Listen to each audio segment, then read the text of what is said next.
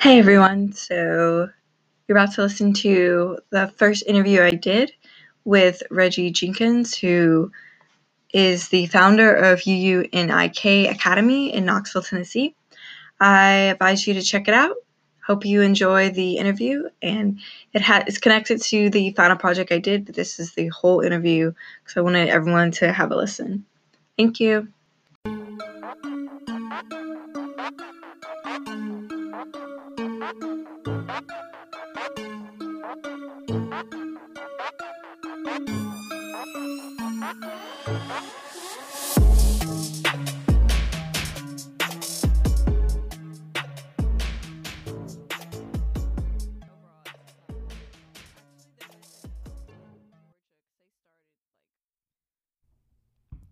Okay, so the first question I have is how much does your organization get involved in the politics? Like, do you ever endorse candidates? Do you ever encourage members of your organization to vote or to vote for a particular candidate? Well, being a 501c3 is illegal in the United Mm-hmm. States for an organization to Mm-hmm. endorse or overtly support candidates, but I do support local officials personally, Yeah. and I've built relationships with political figures here who've helped my organization over the years, and so I've helped support them on a personal note. But as an organization, it's illegal for me to do that. Yeah. Um, so I saw on your website that the city of Knoxville like donates to that's one of your sponsors. Mm-hmm.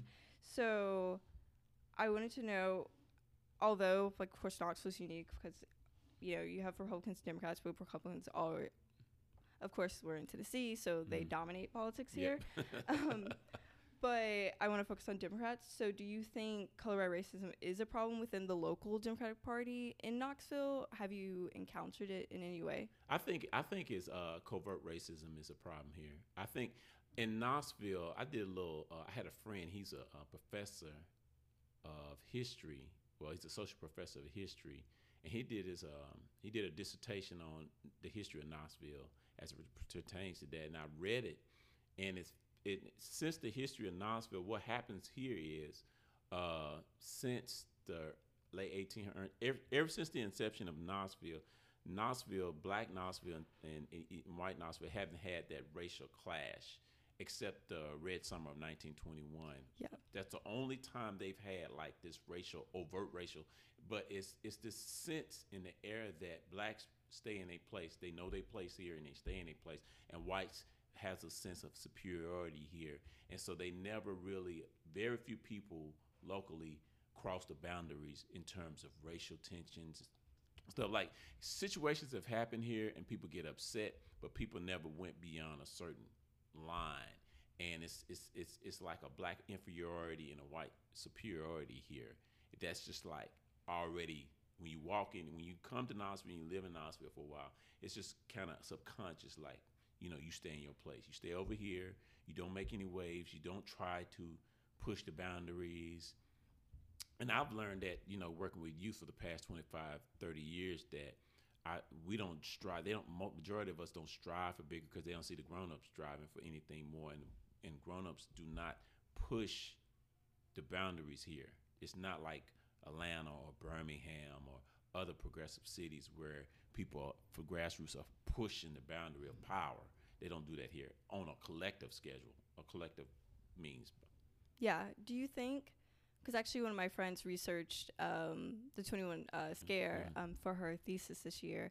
And do you think that has an impact? Like, although I had never heard about it before my friend Mm-hmm. talked about it, that something like that happening in Knoxville, where people thought that wouldn't happen Mm-hmm. beforehand, still impacts Well, generations at down. that time, Knoxville, the population, there was a bigger population of blacks here. Yeah. What happened prior to that, it's all industrialization. A lot of the stuff that goes on in America is tied with economy and money and stuff like that. And so we got to look at the times, like America went from an agricultural society to industrial, and that's where the time when industry starts coming into cities.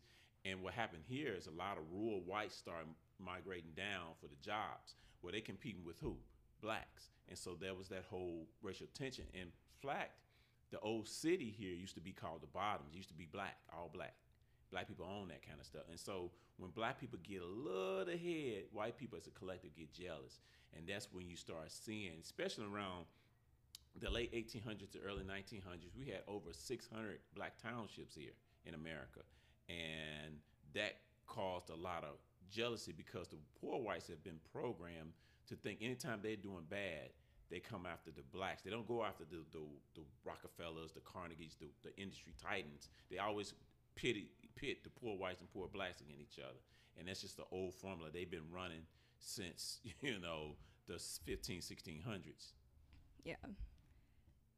Can you give me 1 second and get these kids quiet? Yeah. Okay.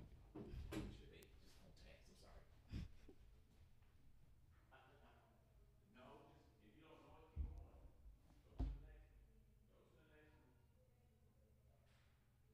Go to the next. Go to the next one.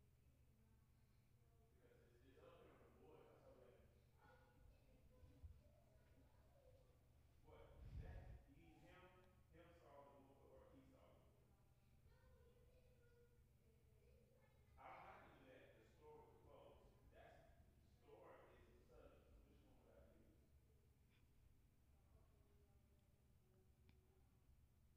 So which one would I use? Which one of the subjects would I use? Subject program could be store. Okay. And y'all have to be quiet. I'm doing something right now. Okay. If you don't know it, skip it. I'll be back in a few. I'm sorry about that. Okay. All right. Okay, the next question is, so have you ever encountered color-back racism while trying to advocate for your organization? Oh yeah. And can you give us examples of what that looks like? I'll tell you. Currently, like we was talking about the funding, the big problem, like with black grassroots organizations, is how we get funding. Most of my funding comes from individuals, but it's hard to pull from grants. Like I applied for a lot of like white ran grants here, and it's like pulling teeth. And I met with people, and they nice and they cordial, but they really, they'll make excuses. I don't know your organization, that kind of thing. But because I've been doing this 17 years, so it's not like I'm just fresh. They know who I am. Yeah. It's just whether they just comfortable. White people do what's comfortable to them. Yeah. They don't want to be uncomfortable. They were to project their insecurities onto you. And so a lot of us, and it's not just me, I talked to a consortium of black grassroots. We struggle here because, like the city of Knoxville, they have a community agency grant.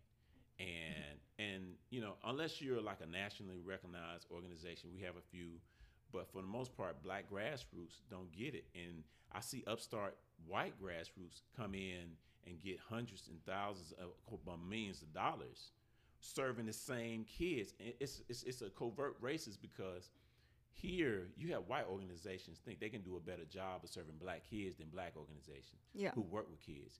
And you see these organizations, they coming in, they like octopuses. Now they come in the guise, and that's another thing. They come in the guise of religion. They come in the guise of Jesus and Christianity and all that stuff. And they call so long they put the religion label. They don't think they're being racist, but they are, because they come in, they get all this money, and they even invading black churches with their co-programs, and they work with. But it's an after-school program. They'll get the black churches the funds, but they run it. As opposed to saying, see, it's an old adage, give a man a fish, teach a man a fish, he'll live forever. Instead of them coming in and say, how can we serve you? Yeah. Help you out and let you run this, and we just hands off. They want to oversee it. So that's what's currently going on. You see them, they are all over the city with their organizations. They got buildings, they got all this stuff, and a lot of it is really entertainment. It's really not academic. Mine's is academic and life skill focused. Our kids are suffering academically, life skills. They need counseling, they need all these other things. They don't need another gym. They don't need another soccer field. They don't need another football field. We got a lot of that. Our kids are oversaturated with that. They need help. But so you do have and the political figures still endorse that. They don't change. So I have to fight. Like right now, I'm trying to get a building. You know, I've been doing this 17 years, and I'm fighting to get a building that the city owns, where I know there have been others who gotten buildings, and you know they've worked Yeah. it out. And you know, and I'm sitting there like, why am I fighting? I proved my worth. And so that's an Exactly. example of what I think is that colorblind racism that you're talking about. Yeah, I mean that definitely is. So do you think, I mean now there's do you think there's any hope with the Democratic mayor, or do you think you're still going to get the same thing with her? Well, this is East Tennessee's Republican. Yeah. State of Tennessee is Republican. Even like I remember, I don't know if it was Sunkist, Governor Sunkist, one of these mayors who was Democratic here. When you're Democratic in a red state, you're gonna have to kowtow Yeah. to the red, to the power structure. Yeah. That's the only way you're gonna get ahead in here. So I really don't have a lot of faith based on history, because I've seen this script written. It's nothing new under the sun, Yeah. whether it be Knoxville, whether it be national politics or whatever. I've seen this script so many times, and you know, and I just you know, that don't mean I don't advocate, but I don't have a lot of faith in it, Yeah. and I don't lean on it. Exactly. So I really don't have a lot of faith in change. I think powerful people will never teach a powerless people how to take power. Yeah. You know, John Henry Clark talked about that. So if anything you're gonna get in this world, you're gonna have to push forward and push and make it happen. You kind of moving on with that point. So I had a question about how do you navigate this colorblind racism, right? And how do you ever change your approach when you're advocating to different people? Like if you're advocating to someone like the politicians who you're saying like, okay, they say nice stuff, but then Yeah. they end up never doing anything. So do you change your approach to fit that environment and change your approach to, say, if you were talking to a black donor who's really wants to help out your organization and give you money so you can do what you're going to do? Is there a change in the Well, approach? I mean, you being black in America, you know this. Yeah. You have to be multilingual. You got to be fluid. Yeah. You know, you got to be like, if you're talking to a particular audience, a white audience, you have to be careful, because see, it's all about white fragility. Yeah. White people is fragile, and so when you coming at them, you can't come up with them just straight to the chaser. You know, Yeah. because I do have white supporters, a few of them that support my organization, but they know who I'm about and what I'm about and all that stuff, and so. You know, it's just you have to do that. Now, the thing I don't do is, if I ask you once and you're not helping me, I'm not coming back to the well. I'm just gonna figure it out on my own, and I'm not gonna change the integrity of who I am and what I'm about and what my mission is with these children. But you do have to, you know, be fluid with them. You have to, talk to them in a certain manner or whatever. But I'm not gonna let them get away with just saying, you know, crazy thing or whatever, because when I established Unique Academy, I established without them, and I maintained this time largely without the big donors and stuff. So I'm not trying to, because what happens with philanthropy, Yeah. and philanthropy is another way of control. Yeah. You know, like if you look at the medical industry, you look at colleges and stuff, the big donors control that whatever they give into. Exactly. You know what I'm saying? And they change the trajectory of where the mission is going. So I never really went after them, because right now in America, as a nonprofit or any business owner, if you got master on that social media and all that kind of stuff, you can earn as much and get as much as you want in the world. Like this podcast. Podcast can go all around the world. Who can control it? Exactly. You know, so. Okay, so this is more on a national basis with white Democrats. So this 538 polling said that an overwhelming majority of white Democrats said that racial discrimination was a major barrier to black people getting ahead in America, and that the police and the broader criminal justice system in America treated black people unfairly, and that the legacy of slavery still affected black Americans today.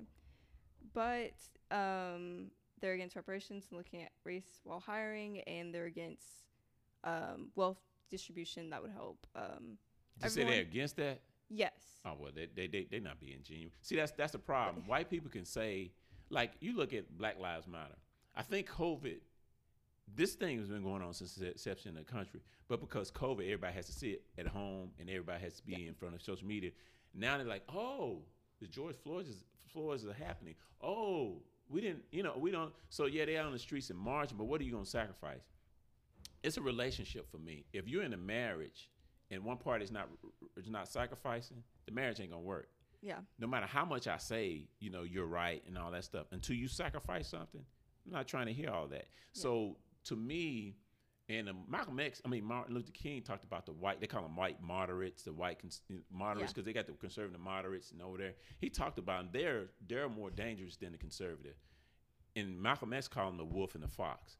The wolf will tell you straight up, this is how I feel about you. That's the Republican Party. The fox will say, yeah, you got a point there. Yeah. But they're more dangerous because they love people to sleep. Case in point, like right now, people are celebrating about the Biden-Harris victory.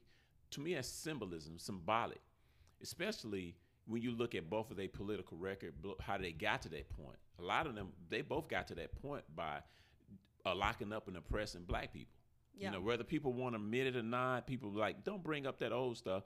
But if I've been doing something for 20, 30 years, if I've been abusing kids for 30 years, then I come out and say, I got a program for kids and y'all just write that clean, y'all are fools. Yeah. And so a lot of us are, because to me, Trump brought out what was already here. Yeah. Trump was Andrew Jackson, George Washington, Thomas Jefferson. You go back and look at all the presidents. Lyndon Baines Johnson said the N-word more than you say hello every day. Yeah. He passed the Civil Rights Bill, and he passed it because of the climate of his country. He had to do something. It was over 100. He wanted to get elected. I'm like, we can't. This is not a good fit. You know what I'm saying? We can't keep. So we got to do something for them. Yeah. And so but everybody looked at Trump as the Antichrist, the devil, and all this kind of stuff. He just played towards his base. Yeah. If you look at Trump like 20 years ago, even less than that, Trump was a celebrity. Black people was at Trump Towers and kicking it. I can find pictures of black celebrities at Trump Towers kicking it. The Apprentice, you had black people on there, his TV show. He runs for office. I think it was monetary gain. He started spewing all this stuff that the Southern people, race people, and they love him. And they think he's the worst. I'm just thinking, this is America. Still, 70 plus people voted for him. So I'm not too much tripping about Trump. But at this other end is the Democrats. We've been Democrats for over 55 years. What policies have we truly gotten out of them? And black people have voted Democrat close to 90% almost every race. Yeah. I mean, every race. Obama would not have won either term without black people. But how many policies did we get out of that? Your vote is a business transaction. It's like you wouldn't go to Target and give them the money without a product of service. You just don't keep going to Target and giving your money away. You can't keep voting. You vote is it's got to hold some weight. You don't keep supporting Unique Academy if I'm not helping kids. Exactly. If my product is not good, my service is not good, why keep supporting me? I expect you to turn away. I expect to close my doors. And so I say the thing. So those like I said, the white Democrats or white allies, you ain't serious unless you giving. Unless you sacrificing something, because America was built on oppression, and all this wealth that they have was built on what happened 200 some odd years ago. Yeah. It's just passing inherently. So you're going to have to sacrifice something if you want this government, this thing to change. So that's my answer to that one. I mean, I agree. I started this project because people in my class, of course, a majority white class, all of them said colorblind racism it's actually less of a problem than it was like a decade ago. Yeah. And I was like, wait, no, I think it's worse. I think potentially it's going to get worse because Harris is on that ticket. Yep. It's going to be able to be, like, we have a black vice president. And sadly, she'll probably become presidential candidate in 4 years, right? Well, I don't think Biden's going to last 4 years. So, which will be horrific because then she'll be the Democratic nominee. Yep. Like, right? So. But let me say this one point. A year ago, she was running for president, and we did not accept her, and she bailed out. Yeah. A year ago. Yeah. So what changed from then to now? That's symbolism. Because if we didn't want you for president, why wasn't black people all in and white allies were all in when she was running for president? Now with VP, because I think it was more fear of Trump than anything. Yeah. You know what I'm saying? And it's the Democrats and Republicans ran by like white, old, elite establishment thing, and they trying to hold on to that. So they bring a Biden in, not a progressive candidate. You give some. I just think like 70-some, 80-year-old men shouldn't be running the country. White men, you've been in office almost 50 years. What are you going to do different than you did in 50 years? This country needs to go in a different direction. That's what Obama represented, that fresh, that's what his platform, change we can believe in. Yeah. Now we 12, 16 years down the line, it ain't nothing changed. So.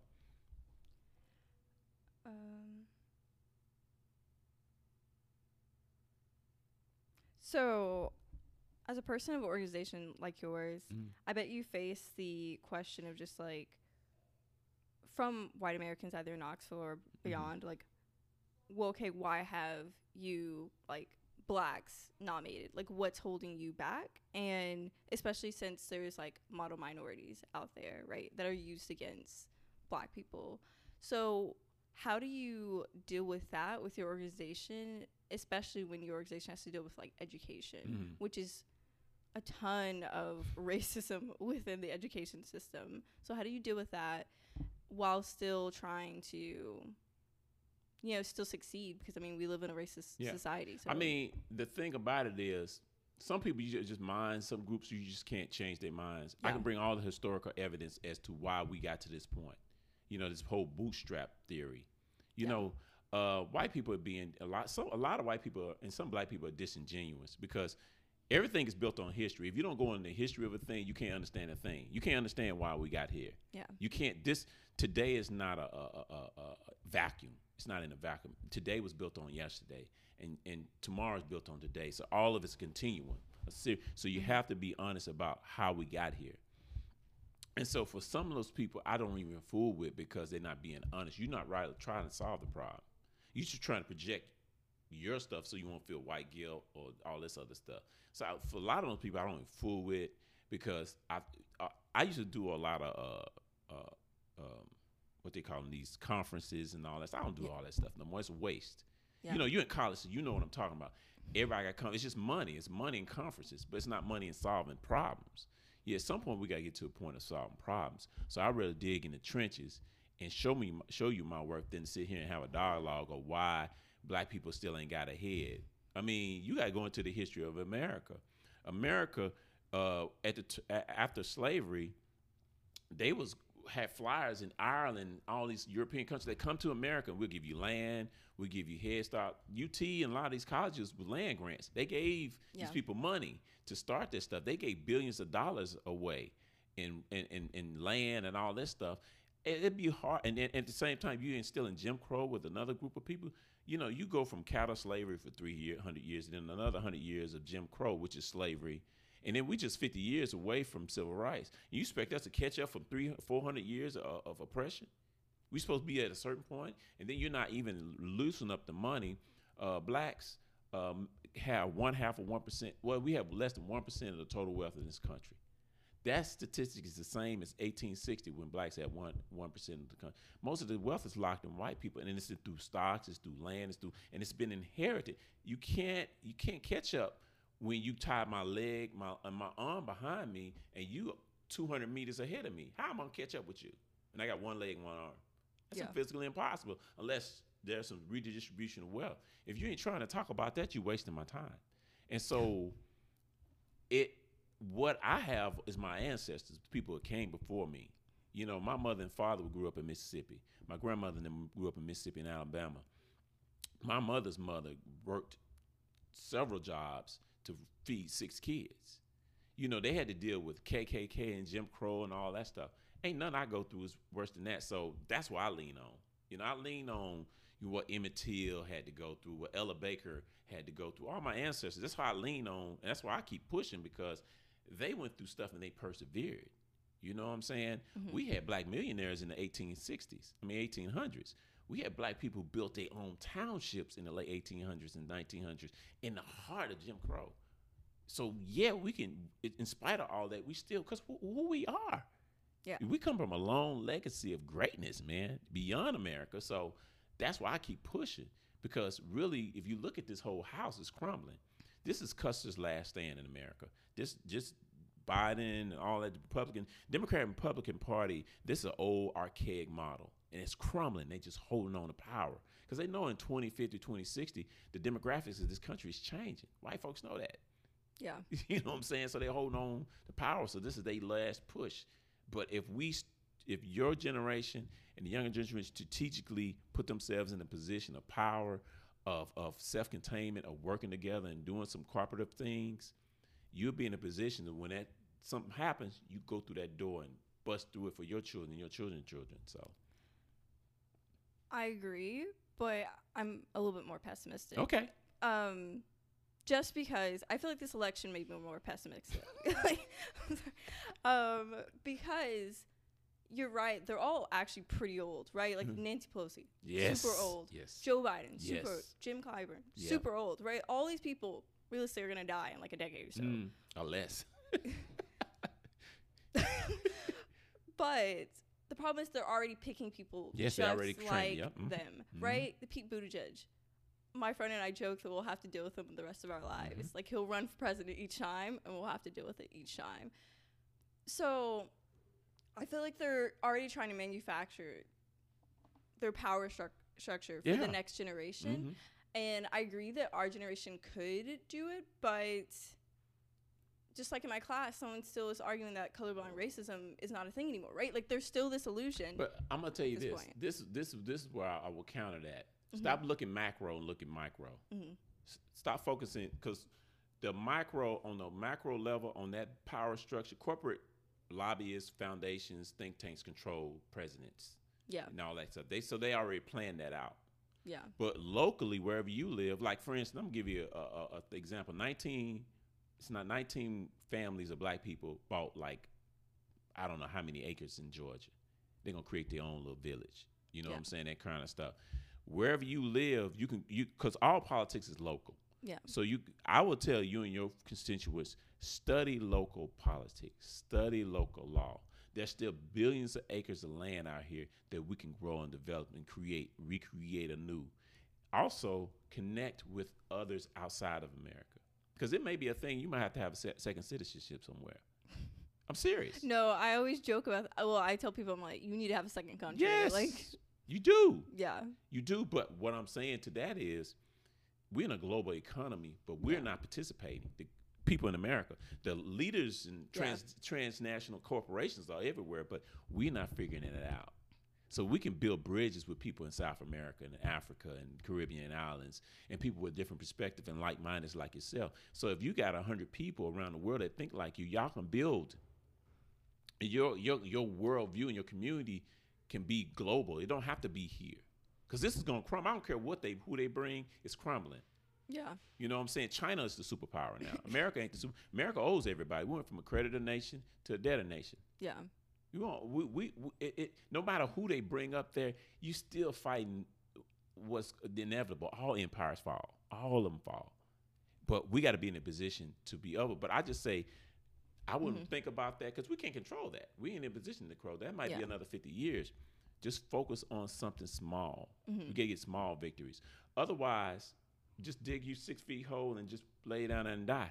Because what's the purpose of living if you're not gonna, if you see all this and you can't find some joy, something that you can, some small victories, because that's what it is. And we got to train a group of young people, because the Jim Clyburns were groomed. You know, the Clarence Thomas was groomed. They grooming young people. That's why I try to start at elementary school, because that's where the battle is. They taking babies, and like, they pull the elite. Every city has an elite school like Webb. Yeah. And they pull the best of the best. The people with the money send their kids there, and a few of us can go up in there. That's a different education model than Knox County schools. Yeah. Because they train them for power. They train our kids for labor, prison, or being managers of labor. So we have to create our own structures. And that's what you and your generation can do. You know, just get a few of you all together, because it's power. You know, you look at the people in the past, it only was a few. You know, the Haitian Revolution wasn't the whole island. The Haitian Revolution was a group of people who met and did the impossible. That's the only black example of a group taking over a country. One of the last questions I have, do people ever feel like your kids are getting an unfair advantage Because I know a lot of times people, especially when options are raised of like, oh, you're offering ACT courses, which is like a really huge commodity and it's worth a lot. And other white Americans, especially like Democrats, right, may feel that, well, my kid doesn't have it. So do people ever like say things like that to you? They don't, but I know it's out there, and that's not really a Democrat, Republican. It's people all across the board. Yeah. But what I do, I push them back, saying, I'm in Knoxville, Tennessee. Your kid got advantages that these kids don't have. You know what I'm saying? So, but you know what? The funny thing about it, I have poor whites kids that take my class too. You know, I've had parents who kids. So I serve across section. Most of them are black, but I serve across. But I don't get into those arguments because again, you look at the demographics of it. I don't care if I was in Atlanta. If you're white in this country and you're born white and whether you poor or not, that's your fault. Staying in poverty is your fault because white folks afford it. Even I worked at Coca-Cola for 18 years, corporate art. A lot of the guys I worked with barely got out of high school. I had a college degree. And a lot of them was my supervisors. Some of them guys went under me and got promoted. So you living in a system catered to you. It's your fault whether you're going to get in or not. Don't blame the small. I'm one organization. Yeah. You can't name 5 organizations, the black organizations do what I do. You can't name 5 in Knoxville. But you can name a plethora. Even if it was just 5 white ones, they got a whole lot more access of capital and resources than I get. All you got to do is open your mouth. You know what I'm saying? So I don't even entertain people like that because the data does not represent what they're talking about. I'm data driven. You can show me stats, you can show me history, you can show me evidence, then I'll talk. But all your feelings, your projections, your insecurities, your misunderstandings or whatever it is, I can't do nothing about that. Yeah. Okay, so that was the end of my questions. Is there anything else you feel like we didn't I would touch on? say, again, young people in particular, study the history, understand the political system, understand this is a rules, this is a game. It's a game. You know, the power structure understands that a black token can go a long way. Yeah. I mean, because black people in particular, it saddens me, especially the older ones. We get so elated about the black first. I don't care about no black first. I care about effectiveness. When I debate with people on social media, because I rarely share this on social media because people are celebrating this victory or whatever, and I'm just like, this ain't nothing gonna change. But I say success or progress is judged by the accomplishments of the many, not the few. You becoming the first millionaire in your family don't mean a hill of beans if you got cousins over there struggling, your brother and sisters living in squalor. That doesn't mean to me. When seeing a image of the first VP or the first president or the first CEO, I don't mean nothing to me because how's that going to impact the masses? And people was like, well, little black girls can strive. I said, that don't mean nothing. These little black girls are in poverty. Yeah. Most of them are not going to get out of that social economic thing. That one position, if this you passing policies to help the black little girls, if you set a $50 million to empower black girls all over the country and you let people, the grassroots people, then okay. But that ain't going to happen. Yeah. You're going to go to the NAACP luncheons. You're going to go there. You're going to have a few more black people. It's going to be like the cabinet is going to be different. Like Trump had all white for the most part. Biden he got some black people in there. But how's that going to affect the masses? That's all I care about. How does the kids come up? We need policy. We need, like I said, police reform. They both are pro-police. They're not going to change the unions. They ain't going to bust up them unions. They're going to give them more money. They're going to give them more money. They're not going to defund them. And so our situation is going to get worse. You know what I'm saying? We had a black president. Trayvon happened under him. Sandra Bland, Ferguson happened under him. Flint happened under him. All these travesties happened on his watch. What happened? I mean, how did it change? Whatever. And presidents have the power of executive order. I don't want to hear all that. They giving monies to foreign countries and doing all this stuff, and we just give them votes, and we give a few platforms. So I don't see either party change. But I'm going to tell you this, and come to me, this is the Democrats' last stand. Nothing comes out of this. You're going to see an influx of black kids and black people just flowing away, ain't never coming back. Because that loyalty is dwindling. Yeah, especially among younger Yes. people. Because there's like, I have no loyalty to you. The Civil Rights Act, that was in the 60s. Yep. My grandmother knows that. I do not. Yep. And at this point, now even Democrats are not really trying to remove a lot of the barriers to vote anyway. So, And so they're gonna lose power, and the Republicans gonna get back in. They're gonna stay in because they're not. You can't keep throwing darts at the next party. One thing I understand I respect about Republican Party, when they get in, they do what they want to do, whether I like it or not. no, it's crazy. Yeah. They gangster. They play like gangster, and Democrats are soft. Yeah. They get a little power. No, if you got it, Go. do it. Yeah. And don't have any qualms. I ain't got time.